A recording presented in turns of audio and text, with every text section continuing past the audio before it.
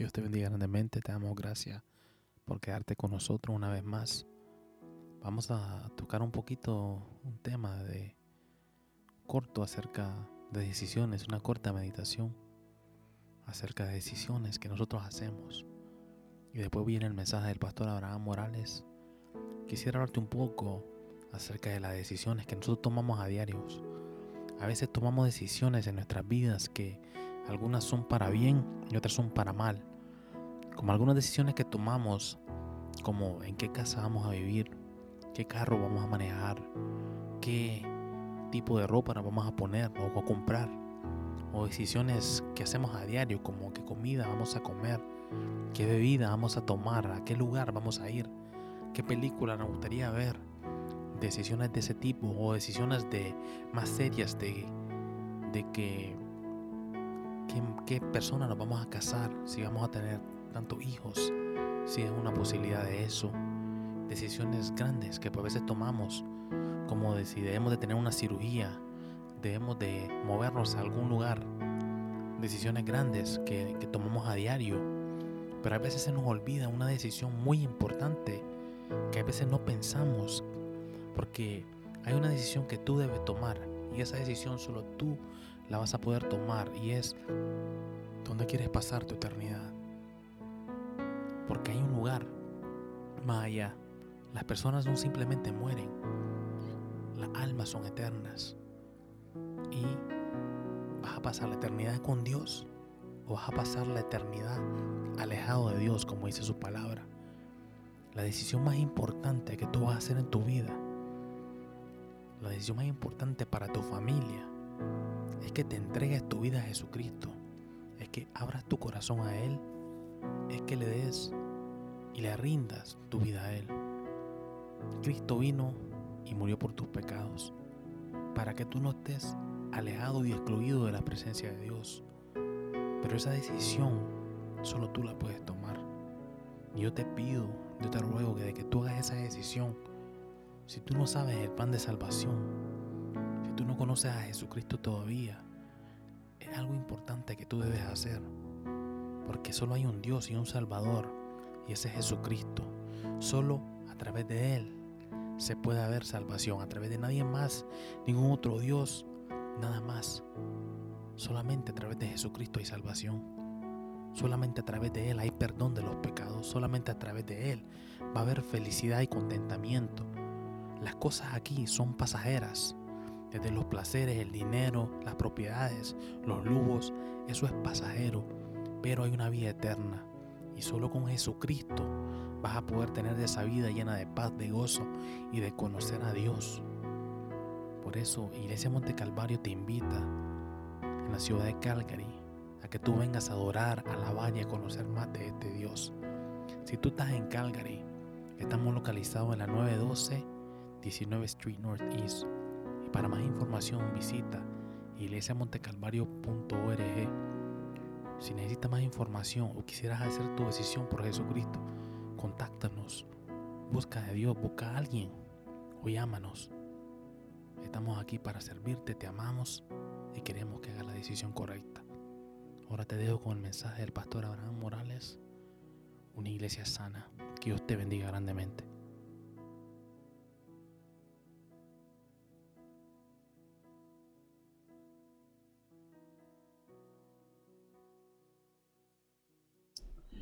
Bien, hermanos, la semana pasada estuvimos hablando acerca de las metas cristianas. Aprendíamos de que tenemos que crecer en conocimiento, sabiduría, que teníamos que aprender a pensar como Cristo. Eso implica a mirar como Él miraba, a sentir como Él sentía.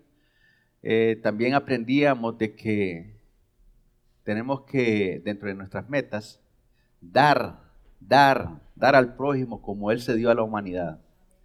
También decíamos de que teníamos que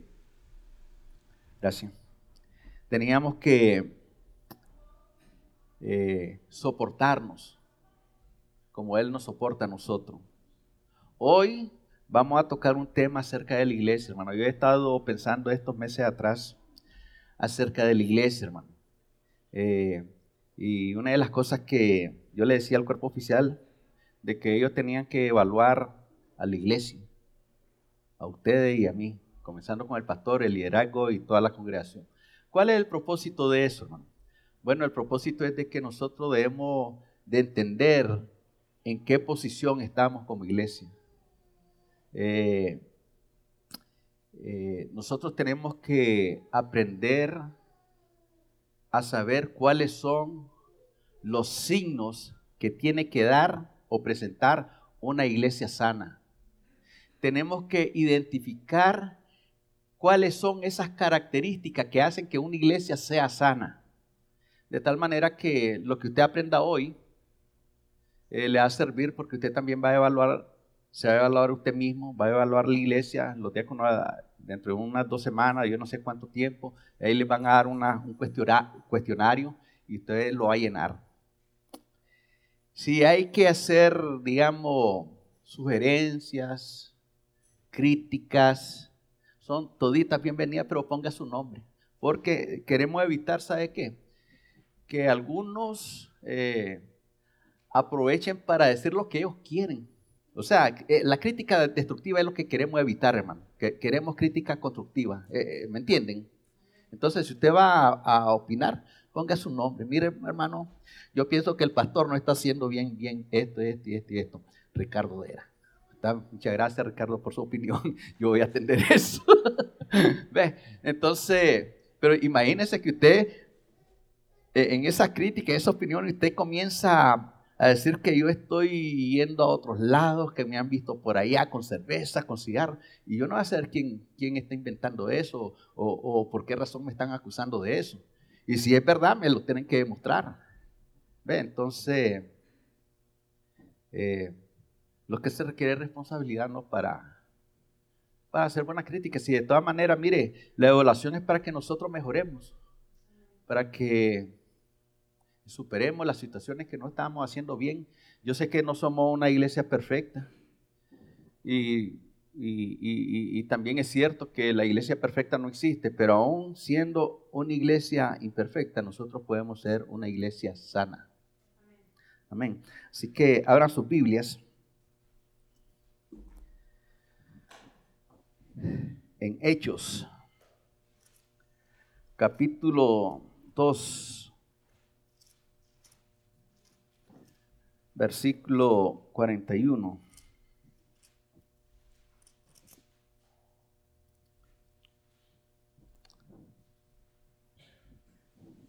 Aquí vamos a ver algunas características de una iglesia sana.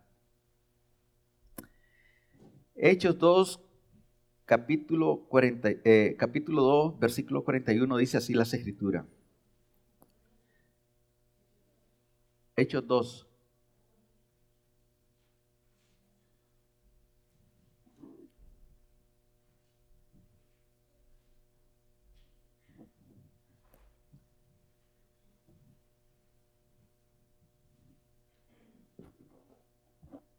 Hechos 2 dice así: así que los que recibieron su palabra fueron bautizados y se añadieron aquel día como 3,000 personas.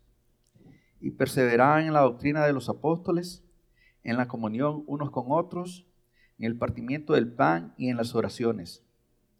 Y sobrevino temor a toda persona, y muchas maravillas y señales eran hechas por los apóstoles. Todos los que habían creído estaban juntos y tenían en común todas las cosas. Y vendían sus propiedades y sus bienes y los repartían todos según la necesidad de cada uno. Y perseverando unánimes cada día en el templo y partiendo el pan en las casas, comían juntos con alegría y sencillez de corazón, alabando a Dios y teniendo favor con todo el pueblo. Y el Señor añadía cada día a la iglesia los que habían de ser salvos.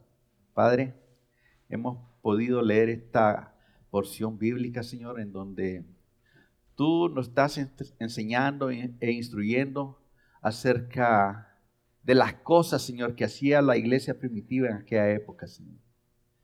Esas mismas cosas que ellos hacían tienen que identificar a tu iglesia hoy para ser una iglesia sana, Señor. Gracias, Señor, porque esas características, Señor, tu iglesia hoy día la tiene que reflejar, Señor. Esas características y esos signos, Señor, son los que la identifican como una iglesia sana, Señor. Y aquí estamos tus hijos, que somos tu iglesia. Y nosotros queremos, Dios mío, agradarte, ser una iglesia sana, Señor, y que tu nombre, oh Dios, sea glorificado aquí y ahora y en cualquier lugar, Señor. Gracias, Señor, por tus hijos que de una manera fiel están llegando a la iglesia constantemente. Gracias, Señor, por aquellos que dedican tiempo al estudio de tu palabra, Señor.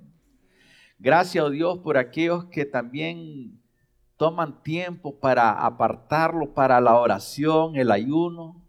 Gracias, Señor, por aquellos que están visitando al enfermo, al que está en la cárcel, al que está en el hospital, al que está en casa, Señor. También te doy gracias por aquellos hombres y mujeres que te están sirviendo con toda su alma y todo su corazón, Señor. Porque ellos han aprendido, Señor, a hacer una iglesia sana, saludable, Señor. En el nombre de Jesús te pido que hables a nuestra vida, Señor, y que tu nombre sea glorificado, Señor, en los corazones, Señor. En el nombre de Jesús, Señor, oramos. En este pasaje que leímos, hermanos, podemos observar algunas características de una iglesia sana o una iglesia saludable. Y yo quisiera que ustedes me ayudaran ahí a identificar esas características. A ver.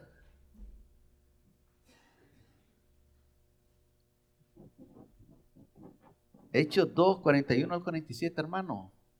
Ahí están esas características.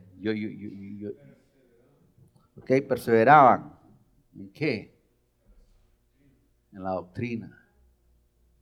La doctrina, hermano, es muy importante. Es bien esencial en la iglesia. A ver, ¿qué más? Comunión unos con otros. ¿Qué más?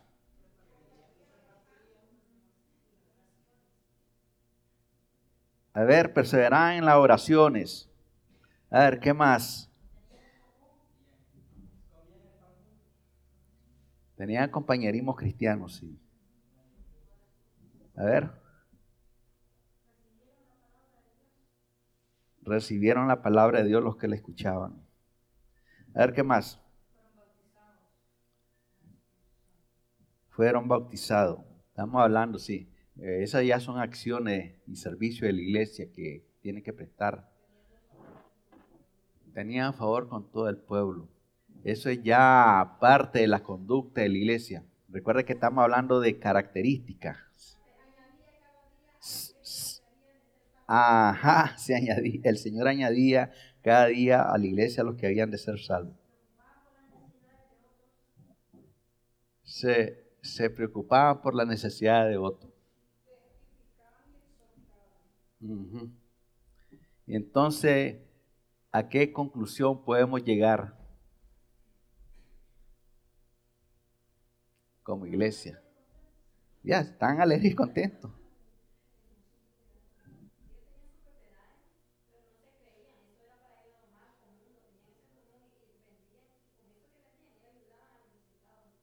Ayudaban a los necesitados. Entonces, era una iglesia que no solamente se preocupaba por la misma iglesia, sino que allá afuera habían necesitados también y le ayudaban.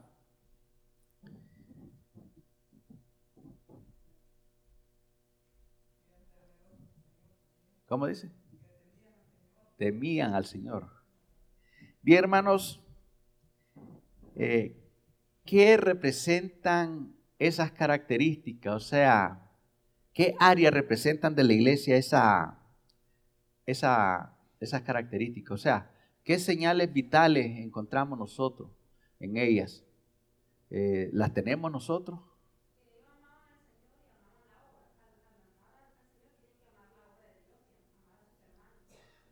Por eso, si aquí el asunto es de que ellos perseveraban en la doctrina, ¿nosotros estamos perseverando en la doctrina o estamos oyendo cualquier cosa?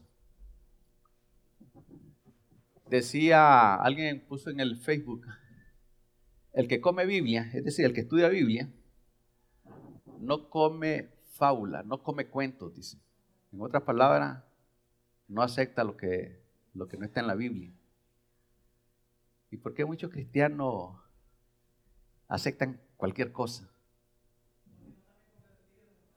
No están perseverando en la doctrina.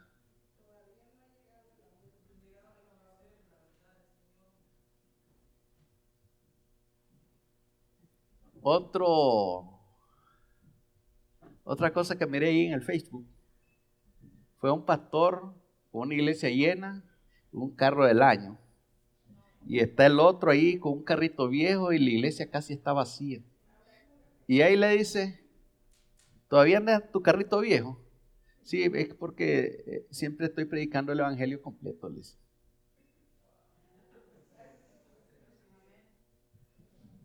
Entonces, hermanos, miren, la iglesia tiene que mostrar esos signos vitales de vida.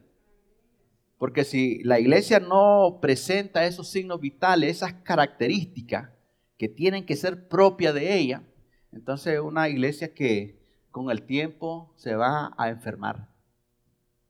¿Qué significa eso? Que se va a enfermar. Que ya no va a orar, ya no va a ayunar, ya no va a asistir a la iglesia. Y una iglesia en esa condición no crece. Una iglesia en esa condición, la gente llega cuando quiere. Una iglesia en esa condición tiende a extinguirse, tiende a morir. Es preocupante eso. Y yo me pregunto, ¿habrá alguna iglesia que quiera desaparecer? La iglesia cristiana un día va a desaparecer, hermano. El Señor viene por una iglesia santa y sin mancha. Y Él la viene a llevar.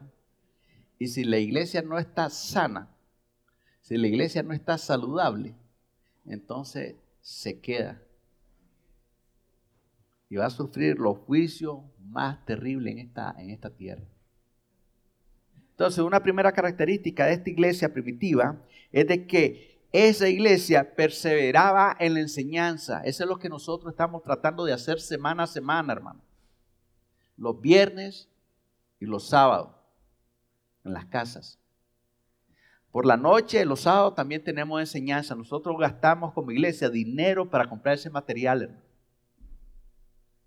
Lamentablemente hay cristianos que no le sacan provecho a ese material. No lo estudian, ni siquiera lo leen. Nos piden la guía y la guía la alzan.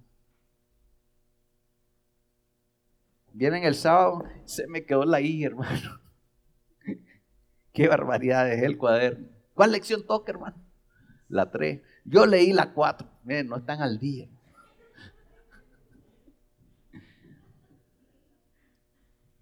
Entonces ellos perseveraban en la enseñanza, los apóstoles, miren, siempre se preocuparon por enseñar a las personas. Entonces, una vez que ellos eran enseñados, eran bautizados. Mire qué bonito cómo va paso a paso una iglesia saludable creciendo. Enseñan, se convierten y ahora bautizan. Y entonces dice la Escritura que como eso era lo que estaban haciendo, se añadieron, aquí dice, y se añadieron aquel día, mire que fue un día, como 3,000 personas. Un mensaje. Y hoy usted puede dar 3,000 mensajes y no se convierte uno siquiera.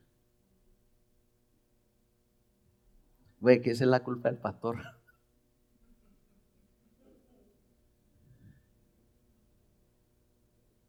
Perseveraban en la enseñanza. Se añadieron como 3,000. Y entre más crecía la iglesia, más eran añadidos. Mire, cada día siempre se estaban añadiendo a la iglesia gente que estaba buscando al Señor, gente que tenía vacío en su corazón, que con nada se podía saciar. Pero los apóstoles y los que ya habían sido discipulados, esos se encargaban, hermanos, de enseñar la palabra a otros. En otras palabras, estaban testificando, estaban sirviendo al Señor y estaban siendo instrumentos en las manos del Señor, enseñando la palabra. Donde quiera que iban, ahí predicaban. Donde quiera que llegaban, mira, dame un momentito de tu tiempo que quiero hablarte de un mensaje poderoso.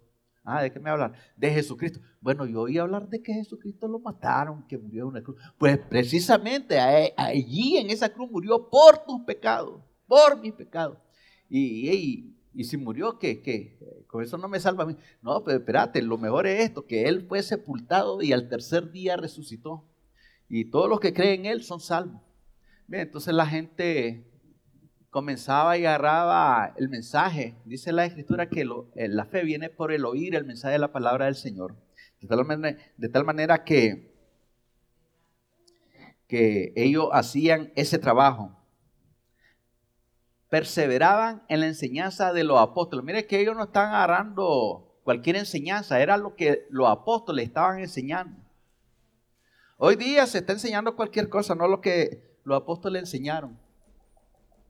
Hoy día te está enseñando que usted tiene que declarar. Dígame, ¿a dónde los apóstoles enseñaron que usted tiene que declarar su sanidad o su bendición?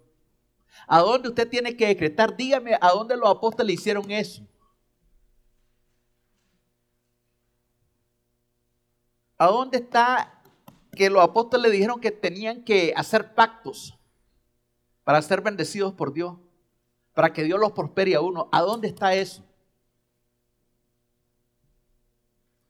El único que te puede bendecir es Dios, ciertamente. Pero usted tiene que orar. Ayer, hermana Enid, vino ella y mencionó algo muy importante. Primera de Crónica, 4, 8, 9, ¿cuánto? Mire que esa es una oración poderosa que hizo Jabes. La Escritura habla tan poco de este Jabes que nosotros no sabemos mucho de él, pero sí sabemos lo que él le pidió a Dios. ¿Cuál fue la oración que él hizo a Dios? Versículo 9. Solo el 9 y el 10 se le dedican a Jabes. Mire lo que pasó ahí con Jabes. Y Jabes fue más ilustre que sus hermanos, al cual su madre llamó Jabes diciendo, por cuanto lo di a luz en dolor. Mire, era hijo de dolor Jabes. Él no se andaba quejando. Miren, mi mamá puso Jabes porque yo soy el hijo del dolor de ella y mi vida es un solo dolor. Dice que a pesar de que su nombre era hijo de dolor, él fue más ilustre que sus hermanos. Quiere decir que hacía cosas diferentes a sus hermanos. Este hombre tenía una vida diferente que no tenían sus hermanos. Este hombre conocía a Dios. Y eso hace la diferencia. El conocer a Dios y el no conocer a Dios.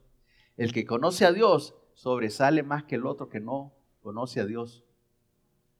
No, pero es que los mundanos tienen fama y tienen dinero, sí es cierto, pero ellos no sobresalen como sale un hijo de Dios.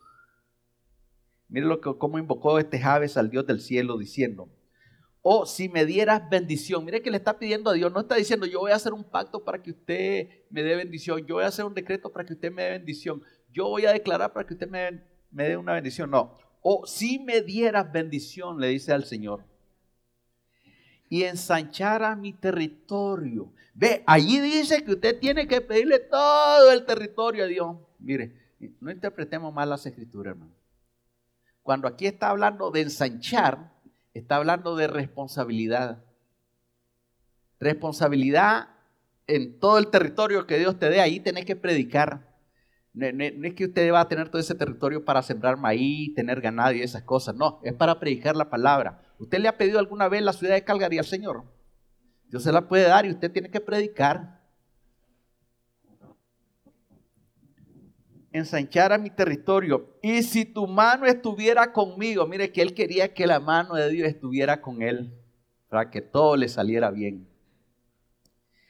Y me libraras del mal para que no me dañe. Mire qué buena oración, pedirle al Señor protección para que el mal no lo dañe. No le está diciendo que desapareciera el mal, sino que el mal va a venir a mi vida, pero que no me dañe, Señor. Yo sé que me va a golpear, pero que no me dañe. Y mire la contestación de Dios. Y le otorgó Dios lo que pidió. Pregunto, Jabes decretó, Jabes declaró, Jabes hizo pacto. ¿Cuánto le dio Jabes a Dios para que Dios lo bendijera? Para que Dios ensanchara su territorio, para que su mano estuviera sobre de él, para que el mal no lo alcanzara. No, dice que Dios oyó la oración de Jabes. Era un hombre muy sincero. Mire que la iglesia primitiva dedicaba tiempo, hermano, a la enseñanza. Por supuesto, nosotros no podemos, yo no le puedo decir a usted que todos los días tiene que darle clase a alguien, o que todos los días vaya a los estudios bíblicos, yo no puedo. Pero el día que nosotros hacemos un estudio bíblico, una vez a la semana, una hora de estudio, después tenemos comunión ahí los hermanos, compartimos algún alimento, una vez a la semana. Y luego el domingo, el sábado lo mismo. Nos reunimos para orar por tu necesidad, por mi necesidad. Nos reunimos a estudiar las Escrituras. Y entonces los apóstoles prestaban atención, o sea, daban de su tiempo y la gente le prestaba atención a los apóstoles. Mire, otra cosa que había ahí en la iglesia, que la gente que era enseñada, ellos no se quedaban ahí con lo que le decía el apóstol. Ellos iban a su casa y confirmaban lo que el apóstol le enseñó con lo que decían las escrituras de aquella época. Imagínense que yo venga aquí con un pasaje de las escrituras y yo le menciono un capítulo y un versículo ahí, y entonces yo le digo que ahí dice tal cosa de parte de Dios y usted lo va a creer. ¿Cuántos capítulos tiene San Mateo? 30 capítulos. Ahora Mateo 30, 29.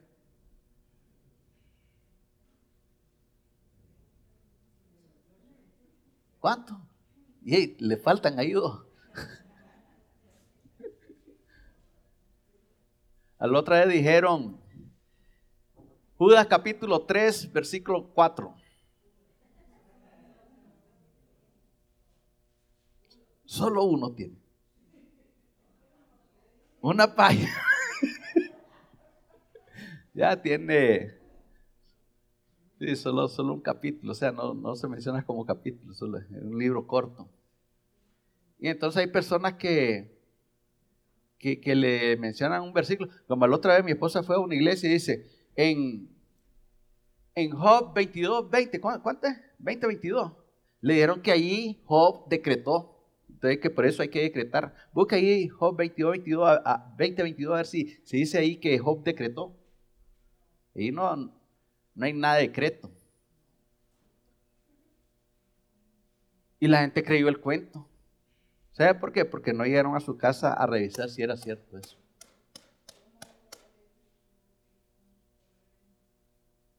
No dice nada de eso. Ni que busquen esa palabra en todo el libro de Job, no aparece.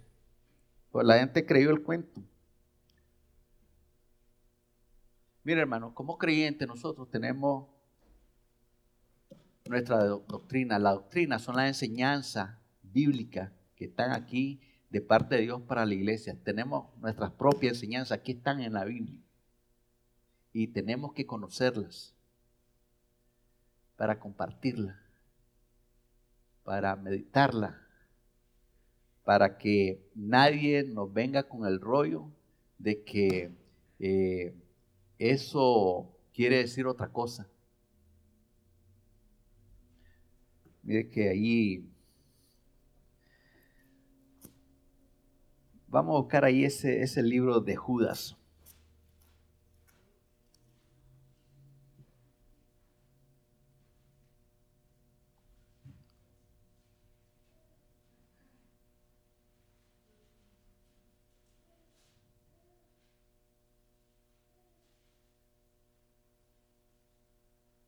Mira el versículo 10 lo que dice.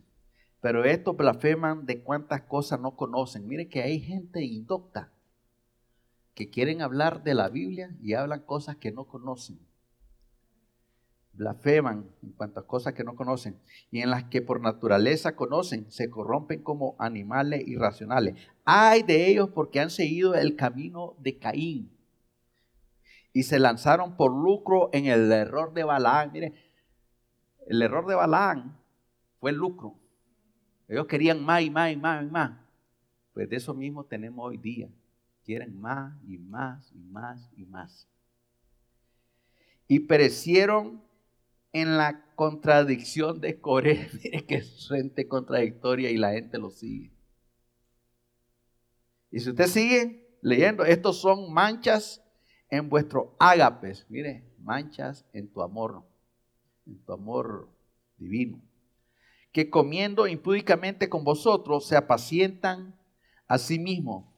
Nubes sin aguas, llevadas de acá para allá por los vientos, árboles otoñales sin fruto, 2 veces muertos y desarraigados. Fieras ondas del mar que espuman su propia vergüenza, estrellas errantes para los cuales están reservadas eternamente las oscuridades de las tinieblas. ¿Se da cuenta cómo las Escrituras describen a estos individuos? La gente los sigue, ¿sabe por qué? Porque no perseveran en la doctrina. Ellos están en una iglesia enferma, una iglesia contaminada. Y Dios, pues, en la Biblia llama a las iglesias que se vuelva al primer amor, que se vuelva a la enseñanza.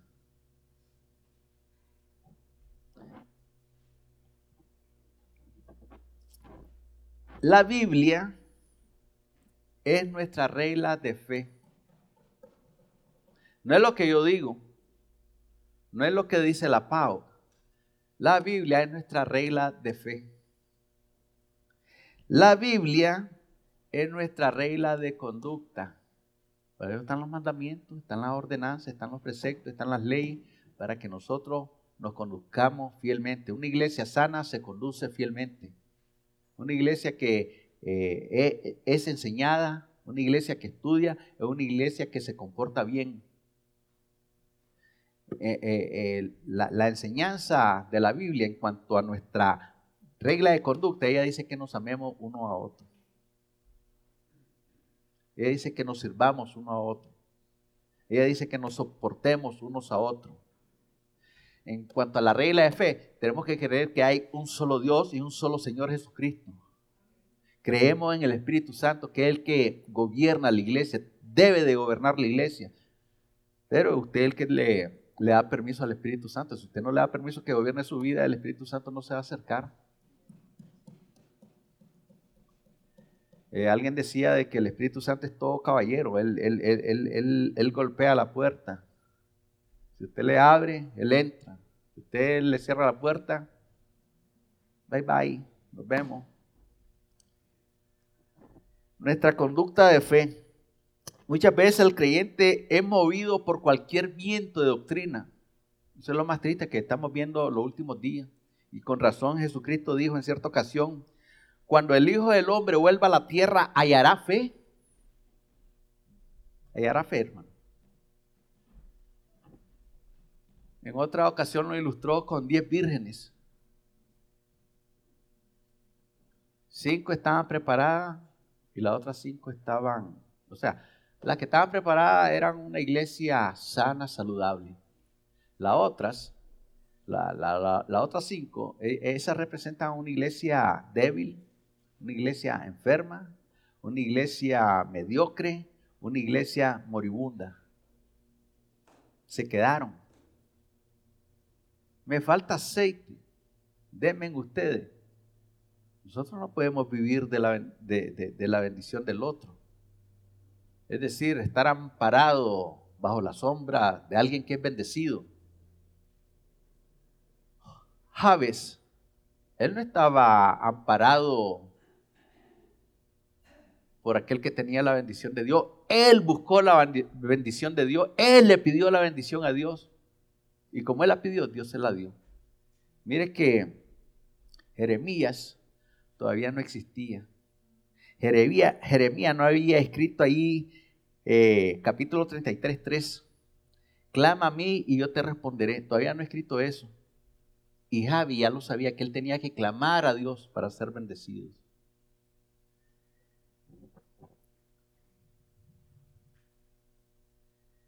Mire, Dios ha preparado la iglesia. Mire, Él dice que constituyó a unos apóstoles, a otros profetas, a otros evangelistas, a otros pastores y maestros. ¿Cuál es el propósito de preparar a levantar esos ministerios? Bueno, las escrituras nos enseñan de que el propósito era para que ellos enseñaran la palabra a la iglesia. ¿Cuál era el fin de enseñar la palabra a la iglesia? Perfeccionar a los santos, es decir, que maduraran en la fe, maduraran en su vida cristiana. Y esa es una de las cosas que nosotros queremos hacer con todo, hermano, pero ustedes nos tienen que ayudar. Si no, no vamos a madurar, no vamos a crecer. Mire que ellos, la enseñanza de los apóstoles, de esos ministerios que Cristo levantó, era para edificación de la iglesia. Si no hay enseñanza, no estamos edificados, hermano. Los cantos nos acercan a Dios porque le alabamos, pero los cantos no nos edifican a nosotros, hermano. Es la palabra de Dios la que nos edifica, la enseñanza bíblica. La prédica es la que nos edifica. Pero muchas veces cantamos y ni siquiera analizamos lo que estamos cantando. ¿Y por qué canta usted eso? Bueno, es que como todo el mundo canta en la iglesia, eso yo también lo canto. Tenemos que cantar con el entendimiento, decía Pablo. Otra cosa muy importante que los apóstoles enseñaban, esos ministerios que Cristo levantó, eran para la enseñanza, para que todos lleguemos a la unidad de la fe, para que todos tengamos conocimiento del Hijo de Dios, para que todos lleguemos a ser un varón perfecto. A la medida de la estatura de Cristo. Mire que ese es el propósito de la enseñanza. Y muchas veces nosotros la rechazamos. Preferimos perder más tiempo en otras cosas, en el Facebook, ahí chateando,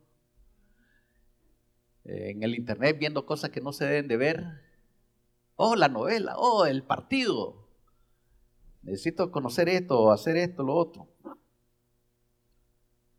A través de las escrituras yo encuentro que hay cientos de versículos que nos exhortan a que nosotros tengamos conocimiento de la palabra de Dios. Yo no sé cuánto tiempo usted dedica a estudiar la palabra del Señor, o por lo menos leer las escrituras. Yo no sé cuántos de ustedes han tomado la decisión, digamos, de leer la Biblia un año. Y luego que termine ese año, volver a empezar otra vez con Génesis 1:1 y luego terminar allá en Apocalipsis 22, del último versículo. ¿Cuántos están leyendo la Biblia? ¿Cuántos empezaron a leer la Biblia este año?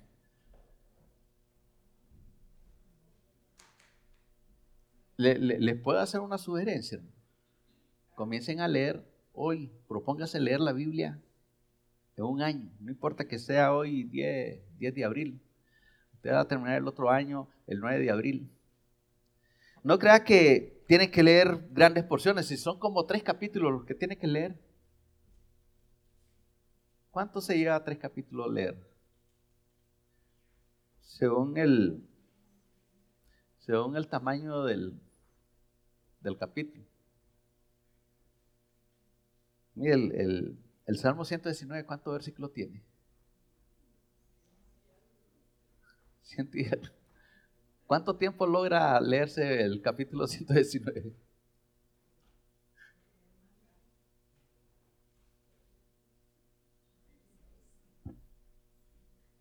¿Cuánto leen los periódicos? ¿Cuánto leen otros libros? A mí me gustan leer libros.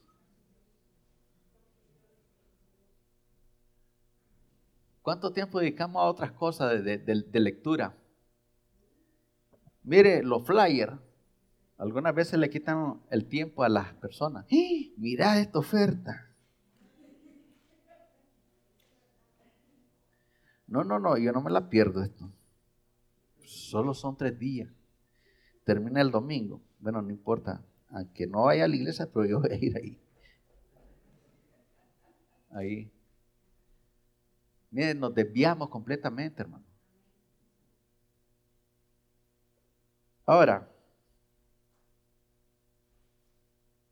como hijos de Dios, nosotros tenemos que hacer que la enseñanza de las Escrituras, la palabra de Dios, transforme nuestras vidas. ¿Cómo la va a transformar? Sí. ¿Cómo la palabra de Dios transforma nuestras vidas? Amando la palabra del Señor, hermano. Mira, hay un corito, yo no me acuerdo, alguien lo cantaba aquí. Yo me acuerdo cuando vino el pastor Jerónimo Pérez, él cantó un corito acerca de la palabra del Señor. Y él decía que hermosa es la palabra del Señor, divino el Evangelio de Jesús, eterna la vida y paz que Cristo da, y sublime será mirar a nuestro Rey. Si usted ama la palabra, usted va a cantar ese canto y usted va a decir, sí, es cierto, es hermosa, es sublime, es eterna, y va a ser sublime mirar a nuestro Señor cuando Él venga. ¿Vos te acordás de ese canto, mijo? ¿Lo puedes cantar? Para que se lo aprendan los hermanos. Ok. Ahora al final, te acordás para que van a aprender un coro hoy, hermano. ¿Cómo la palabra de Dios nos transforma, hermano? Obedeciendo la palabra, hermano. Si no la obedecemos, la palabra no va a efectuar ningún cambio en nuestras vidas. Fíjese que estaba predicando, el apellido de este pastor es un evangelista, Anacondia. ¿Cómo se llama? Carlos Anacondia. Pues estaba predicando en un lugar donde tenía que tener un intérprete. Y entonces dice que en la plática él sacó aquel versículo que dice que el que robe, no robe más. El que le estaba traduciendo es un hombre inconverso, era ladrón. Y él no quería decir lo que estaba diciendo el pastor. Por favor, hermano, dígale que los que roban, que no sigan robando más. Hermano, ¿y cómo voy a vivir eso? Entonces tuvo que convertirse y dejar de robar. Entonces el hombre obedeció la palabra y lo cambió. Si él no hubiera obedecido eso que dice, además tenemos un mandamiento ahí, dentro de los 10 mandamientos dice, no robarás. Hermanos, pero yo no robo, yo me voy a ir al cielo, sí. Sí, pero tenemos que obedecer toda la palabra. Mire que hay quienes no les cuesta obedecer, sobre todo cuando son cosas de dinero, de dar y esas cosas. Trae todos los días al alfolí y hay alimento en mi casa, dice el Señor. Wow, eso era para antes y no para ahora. No quieren obedecer. En tiempo de Jesús la gente diezmaba. Miren, dice, ustedes diezman, pero se han olvidado del amor y de la misericordia. Esto tienen que ser diezmar, pero sin olvidarse del amor y la misericordia. Porque los fariseos decían, yo no puedo ayudar a mi padre, esto es el diezmo que yo tengo que llevar a la casa del Señor. Entonces se estaban olvidando de hacer misericordia con sus padres y se estaban olvidando de amarlo, de honrarlo. De tal manera que allá en Hebreos, ya después que Jesucristo murió, ahí dice de que el Señor lo exhorta al pueblo y dice, miren, ustedes diezman y se lo dan a hombre el diezmo. Así dice. Entonces, en otras palabras, en todo tiempo se ha diezmado. Dijeron primeramente que eso era durante la ley. Abraham existió antes de la ley y él diezmó. Jacobo, él había aprendido de que su abuelo diezmaba. Y entonces él le prometió a Dios darle los diezmos. Y Dios lo bendijo a él. Dios fue fiel. ¿Qué pasó con esta gente? Ellos obedecieron lo que Dios les pedía. De tal manera que la Biblia siempre nos está exhortando a hacer cosas que amemos al hermano, que amemos al enemigo, que el que te diga que lleve una carga por una mía, ve con el dos, que si te pide la capa, dásela. De tal manera que nos enseña a que tenemos que someternos a las leyes de esta tierra, a las autoridades que Él ha puesto, que tenemos que no dejar de congregarnos. Cuando nosotros por cualquier motivo no venimos a la iglesia, o sea, que no sea algo que nos impida, y nosotros, digamos, vamos a otro lado, o por decir alto, por decir otra cosa, queremos quedarnos en las casas haciendo nada, ahí estamos desobedeciendo la palabra. ¿Ve? Entonces, lo que se requiere es obediencia, hermano. Precisamente eso es la enseñanza. La enseñanza es para que nosotros aprendamos a amar la palabra del Señor y obedecerla. ¿Qué otra cosa nos enseña entonces esto? Otra característica de la iglesia, que ellos perseveraban en la comunión, hermano.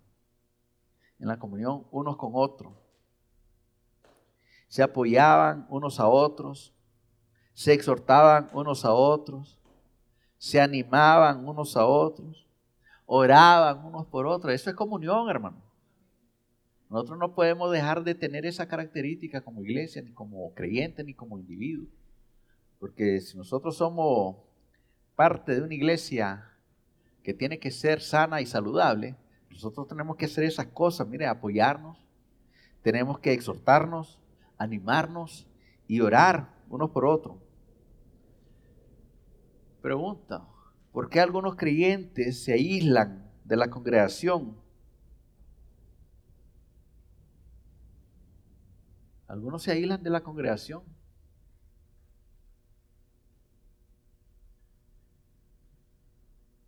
Había una expresión que alguien me la mandó y sacaban a una persona diciendo de que en la iglesia había muchos hipócritas. No, la iglesia me ha decepcionado tanto, me ha frustrado tanto mi vida, que por eso yo la abandono. Pero si el mundo te frustra también, ¿y por qué no abandonas el mundo? Allá afuera todo el mundo está frustrado, hermano. Y ahí no se queja la gente. Ahí no dice, yo me voy a ir de este mundo porque aquí solo frustración me traen. Que se vayan a Marte ahí, a Venus tal vez. Ahí no hay cosas frustrantes.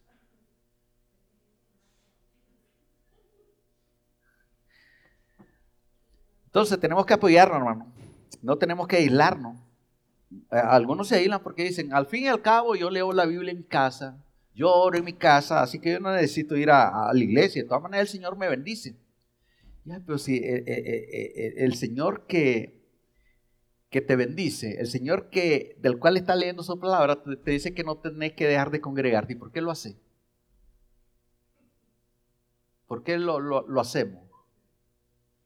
O sea, tendría que haber una lógica. O sea, no hay lógica en eso.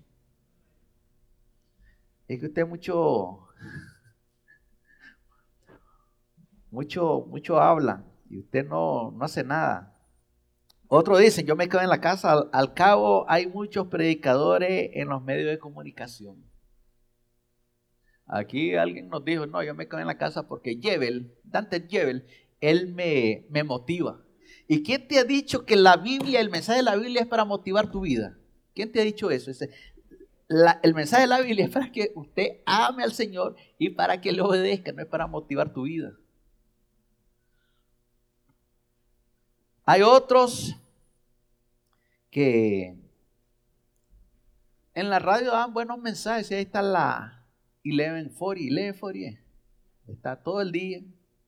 Allá en la 97.4 FM los días miércoles hay un programa cristiano. Está en la FM la 88.5, no sé, algo así.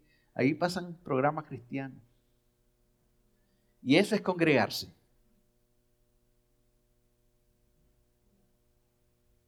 eso es estar obedeciendo la palabra de Dios.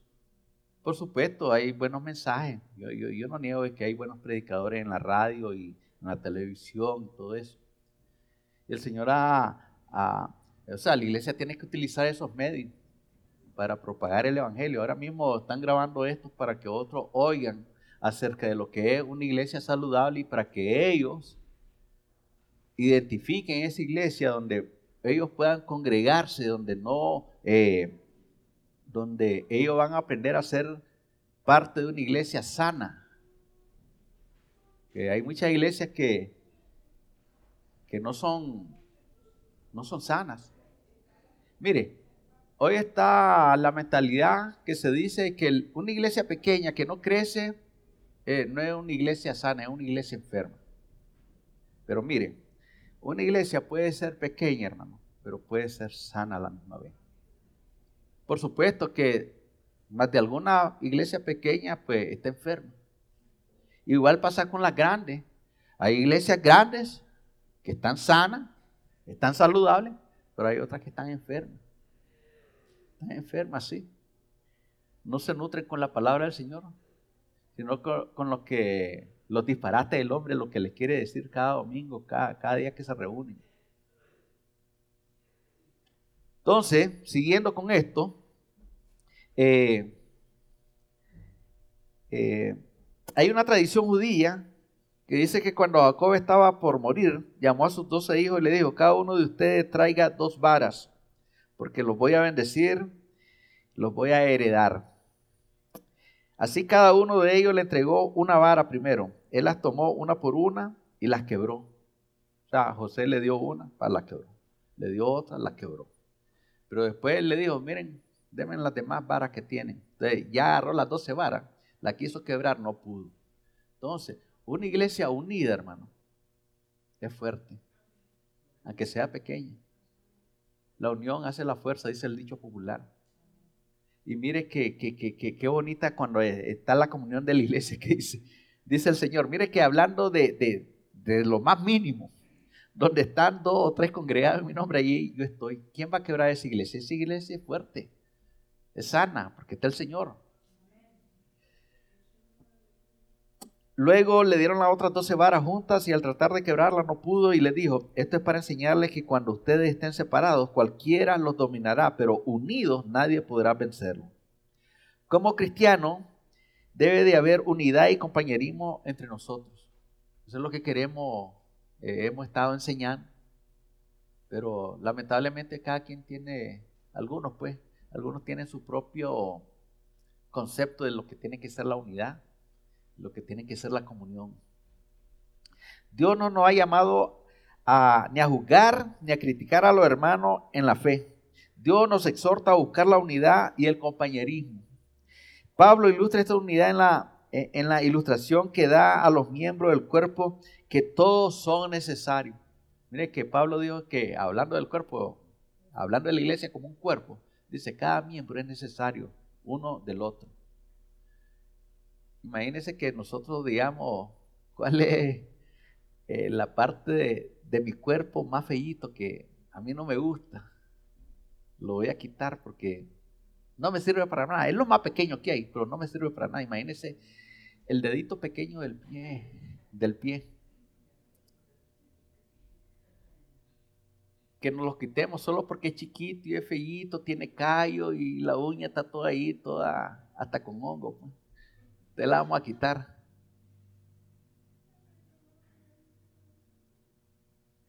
Mire, si tenemos ese dedito chiquito en el pie, es porque es necesario. Las personas que le falta ese dedito no caminan bien, caminan defectuosos. Y así cualquier dedo de la mano, imagínense el dedo gordo. Es muy importante el dedo gordo. Todos los dedos son muy importantes.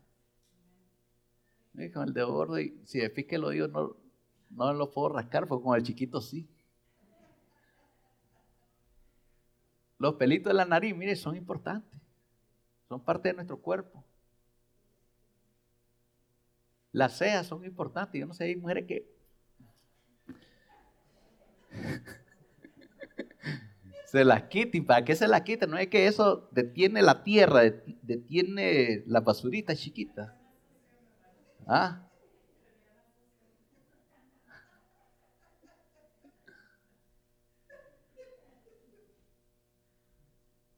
Imagínense que inventaran quitarse la pestaña. La pestaña también es para que la tierra no entre. Todo es importante en el cuerpo, hermano.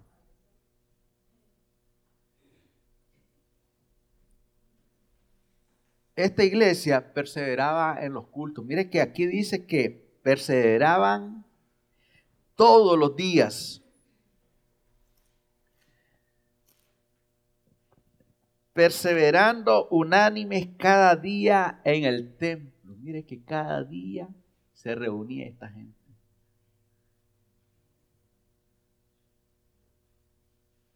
Y nosotros nos reunimos cada semana, los sábados y los domingos. Los viernes estamos haciendo el esfuerzo ahí de estudiar también. Los sábados igual. Pero cada sábado y cada domingo estamos perseverando en la iglesia aquí. Pero esta iglesia perseveraba todos los días. Todos los días. No. Fíjense que ahí los diáconos nos decían, hermano, yo creo que a Pablo le tenemos que dar por lo menos 2 días a la semana para que descanse. ¿Usted qué cree? Que Pablo decía, no, a mí me tienen que dar vacaciones, me tienen que dar 2 días por lo menos de descanso, porque eso de estar todos los días en el templo, eso no está bueno para mí. ¿Ah? Ya, mire, ese hombre estaba, mire, constantemente viajando. Pedro estaba en Jerusalén atendiendo la iglesia. De repente tenía que ir a otros lugares a visitar. Y siempre estaban en movimiento esta gente. Ellos no paraban. Mire que le dice el criado a Pedro, Señor, le voy a hacer un desayuno, ok, mientras lo sé, voy a ir a la azotea y voy a orarles. Mire que estaba ocupado orando. No digo, bueno, me voy a ir a refrescar ahí arriba y cuando esté listo, pues me lo trae. No, se fue a orar. Y Dios le dio una visión al hombre. Y él no le entendió. Y luego el Espíritu Santo le dijo que lo que significaba eso. Y ahorita mismo ahí viene la gente, si te vas con ellos. Entonces ya se quedaron ahí, ya se fue. Dios quería a Pedro como instrumento en sus manos, ahí en la casa de Cornelio. Y después de eso él quedó atónito porque mientras él hablaba, el Espíritu Santo los bautizó ahí a la gente. Hablaron otras lenguas, dice. Y los que llegaban con él se quedaban maravillados que todos estaban glorificando a Dios. En esas otras lenguas eran lenguas conocidas. De tal manera que perseveraban cada día en el templo. No se perdían un culto. Mira lo que pasó allá en Efesios. Había un muchacho llamado Títico. Era un muchacho ejemplar, un creyente tremendo. En la primer banca se sentaba. Él no buscaba allá atrás. Primer banca. Pero ya el culto comenzó a aburrirlo. Ya los cantos no eran como antes. Y entonces ya se sentó en la segunda banca. Allá a la semana ya no le gustó el hermano que estaba a la par, a la tercera banca. Y así fue yéndose para atrás, para atrás, para atrás. La iglesia tenía un balcón. Él se subió al balcón en la primera banca y después fue para atrás, para atrás, para atrás. Después se sentó en la ventana. Pablo estaba predicando. Era el último día que iba a estar en la iglesia. El culto se alargó un poquito. Todo el mundo estaba viendo el reloj. Quiero terminar. Ya tengo sueño. Y entonces Títico, que estaba allá en la ventana, se cayó y se murió. Pablo no dijo, bueno, está bueno que le haya pasado porque él estaba aquí. Luego fue para allá, se subió ahí y dice, oye, ¿y qué se quede como está? No, fue a orar por el muchacho para que Dios lo resucitara y fue resucitado. Dios no quiere que usted pase un proceso de ese tipo. O sea, algunas veces dicen, los pastores, los evangélicos le dicen eso a la gente para meterle miedo, ¿no? Sí, el asunto no es miedo, el asunto es obedecer la palabra, hermano. Entonces, otra cosa muy importante que tenía esta iglesia es que ellos perseveraban en la oración, hermano. Mire, la oración es vital en la iglesia. Nosotros tenemos que orar, mire, orar. Había una anciana en la iglesia, Ana la profetisa, esa pasaba en el templo orando y ayunando día y noche, hermano. Yo imagino que esta anciana a lo mejor se hincaba ahí en una banca, en una rodilla, y ahí se dormía la pobrecita, y ya cuando se levantaba, Señor, te sigo alabando, te sigo glorificando.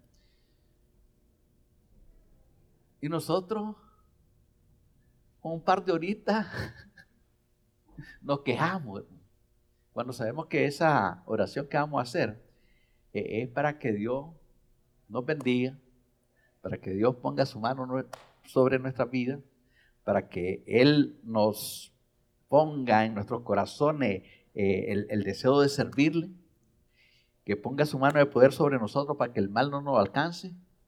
Y entonces va a pasar lo que pasó con Jabes. Dios nos va a bendecir, nos va a otorgar todo lo que le pidamos. Esta iglesia perseveraba ganando alma para Cristo.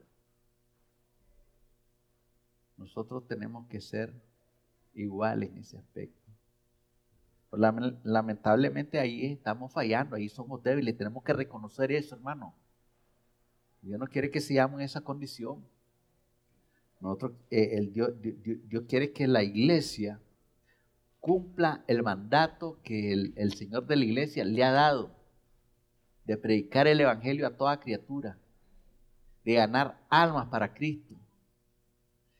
Eso de ganar alma para Cristo, esa es una característica de una iglesia sana.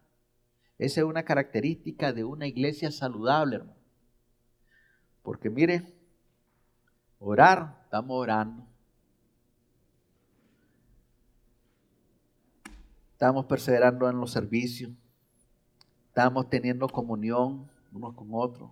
Estamos enseñando la palabra, pero miren, en este punto estamos cortos. Ahí estamos fallando. Porque mire, lo es que no hay mayor realización que la de ser parte del trabajo de la iglesia. Ese trabajo se logra predicando y enseñando la palabra. Nosotros tenemos que obedecer al Señor. Tenemos que compartir el evangelio con todos aquellos que nosotros conocemos y aún con el desconocido. Tenemos que ganar almas en medio de un mundo que perece sin Dios y sin esperanza. Mire, allá no hay Dios y no hay esperanza allá afuera, hermano. Las almas se pierden. Las estadísticas del 1977 decía que en un minuto se iban, de las personas que morían, se iban 67 personas al infierno en un minuto. Si yo le digo a usted que cuente ahorita 60 segundos, imagínese cuántos se irán ahora, no 66, como dijeron 67, como en el promedio de la estadística del 77. Son más. Una mujer, una joven, miren, muy entregada al Señor, Dios la llama al ministerio, la prepara y le dice, hija, ¿me vas a servir? No, ahorita yo no puedo porque me estoy conociendo con la persona que me voy a casar, tengo mi novio y después que me case, yo le sirvo, Señor. Bueno, el Señor le dijo, está bien, hija, casate, pero luego me serví. Se casó, vino el primer hijo, hija, me dijiste que me iba a servir. Señor, permíteme criar a mi hijo y luego yo te sirvo. Luego el hijo creció, se casó, le tuvieron hijo y ahora esta mujer tenía que cuidar al nieto y el Señor le dice, hija, te amé cuando estabas joven, me dijiste que te iba a casar, te casaste. Luego te recordé el compromiso que habíamos tenido, me dijiste que iba a criar a tu hijo, te debí criarlo. Ahora te pido que me vengas a servir. Las almas se están perdiendo. Déjame criar a mi nieto, por favor, Señor. La cuestión es que la mujer llegó a los 88 años y el Señor le volvió a recordar, hija, ¿y cuándo pensás servirme? Señor, ya soy anciana, ya no puedo. Usted no me puede exigir de que yo vaya, le dice. Y la cuestión que llegó un momento cuando ella murió. Entonces, como dice la Biblia que está establecido para el hombre morir una vez y luego de esto el juicio, ella estuvo presente en el tribunal de Cristo. Y ella le dice, te llamé cuando eras jovencita, pasó el tiempo y nunca me serviste, a nadie le hablaste del evangelio. Señor, es que usted sabe, yo tenía mis compromisos, eran muy importantes, sí, eran muy importantes, pero ¿sabe? 200,000 almas se fueron al infierno porque no me serviste. Imagínense, qué carga. Por esa razón dice el profeta Ezequiel, que usted y yo somos atalaya. Que el buen atalaya ve venir al enemigo y tiene que dar aviso. El mal atalaya ve ver el mal y no avisa que viene el enemigo. Y entonces la lección es bien dura en ese aspecto. Le dice Dios al profeta, mira, le dice, le va a hablar al impío y pecador, le va a hablar de mi palabra. Si él se convierte, ha ganado un alma. Pero si usted se calla y ese hombre se pierde, la sangre de él, yo la voy a demandar de usted. Pero si usted le habla y él no acepta la palabra, él se va a perder, pero yo ya no te voy a reclamar el alma de esa persona. Pero si usted no le habla, esa misma condición es para la iglesia, hermano. Y nosotros somos la iglesia. Nosotros tenemos que ser ese atalaya que hable. Y cuando no hablamos, entonces Dios va a demandar la sangre de todos aquellos que se pierden porque nosotros no hablamos. No importa cuánto tiempo tengamos en la iglesia, o sea, cuánto tiempo permanezcamos de miembros, pero Dios nos va a pedir cuenta. Y dentro de esas cuentas está el servicio que le debemos de dar. Entonces, para concluir, hermano, tenemos que hacer un análisis de nuestra vida. Yo traje esto porque a mí me preocupa, hermano, muchas cosas que no estamos haciendo. Yo le dije al cuerpo oficial, miren, evalúen la iglesia, empiecen por el pastor, el liderazgo y la congregación. Y luego que hagan ustedes eso, le van a pasar esa misma pregunta a la congregación para que nosotros miremos qué cosas tenemos que cambiar, qué cosas tenemos que comenzar a obedecer de las Escrituras y qué cosas no debemos de hacer.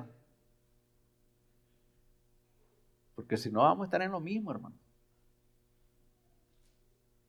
Y yo no puedo estar pensando que Jeremías predicó todo su tiempo y nadie se convirtió. Yo no puedo estar pensando que Jesucristo escogió a sus discípulos, le predicó a las multitudes y al final quedó solo. Hermano, ¿usted está pensando en una iglesia grande? No. Yo no estoy pensando en una iglesia grande, yo estoy pensando que la iglesia no está haciendo lo que debe de hacer, hermano. Y usted y yo somos la iglesia. ¿Sabe qué le dije a los hermanos? En esa evaluación, si tenemos que cambiar el pastor, lo tenemos que cambiar. Porque miren, los equipos en esos equipos de soccer, cuando el equipo está solo perdiendo, ¿saben lo que hacen? Cambian al técnico, que la culpa es del técnico, no del equipo. Entonces, si tenemos un mal diagnóstico, hermano, entonces la culpa no es de ustedes, es mía. Entonces, tenemos que cambiar al pastor porque no está haciendo bien lo que debe de hacer. Si usted ya está de acuerdo con eso, diga por lo menos amén, hermano. Ya, nosotros tenemos que hacer un análisis, hermano, de nuestra vida y preguntarnos si estamos siendo una iglesia sana o que hay algo que está enfermo en nosotros. Yo no estoy hablando de las enfermedades físicas que tenemos, hermano. Estamos hablando de lo espiritual. Tenemos que analizar eso. Si tenemos características de iglesia saludable, hermano, o hay algunas características que nos faltan, entonces nosotros tenemos que estar pendientes de eso. No podemos descuidarnos. Si nos faltan esas características, pues yo creo que este debe ser el momento de decirle al Señor que nos ayude. Que nos ayude para ser una iglesia saludable y poder ser la iglesia que Dios desea que seamos. Por supuesto que cuando estamos hablando de iglesia saludable, no es que yo me esté quejando de ninguno de ustedes, no. Estoy hablando de nosotros como iglesia en general. Nosotros tenemos que hacer un trabajo, hermano. Mire, esta iglesia perseveraba, dice, en la doctrina. Esta iglesia perseveraba en la comunión. Esta iglesia perseveraba en los cultos.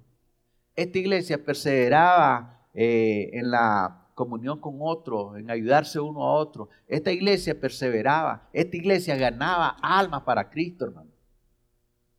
Yo no quiero que usted diga que yo soy un pastor de éxito. No, el éxito es del Señor. Él es el que se tiene que dar la honra y la gloria.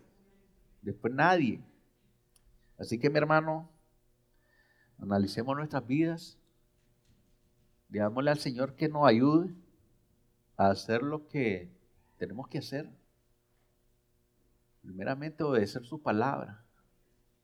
Amarla y decirle, Señor, sí, vamos a hacer el trabajo que tú nos has dado como iglesia. Así que, mi hermano, que esto sea una exhortación sana para su vida. Que esto sea algo que nos haga meditar en lo que tenemos que hacer, meditar en las cosas que hemos descuidado hacer para Dios y el servicio que tenemos que hacerle al Señor, pues hacerlo.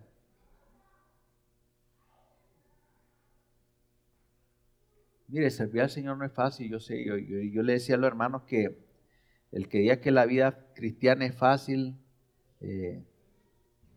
está equivocado. ¿Sabe por qué? Porque la vida cristiana es fácil cuando todo va bien.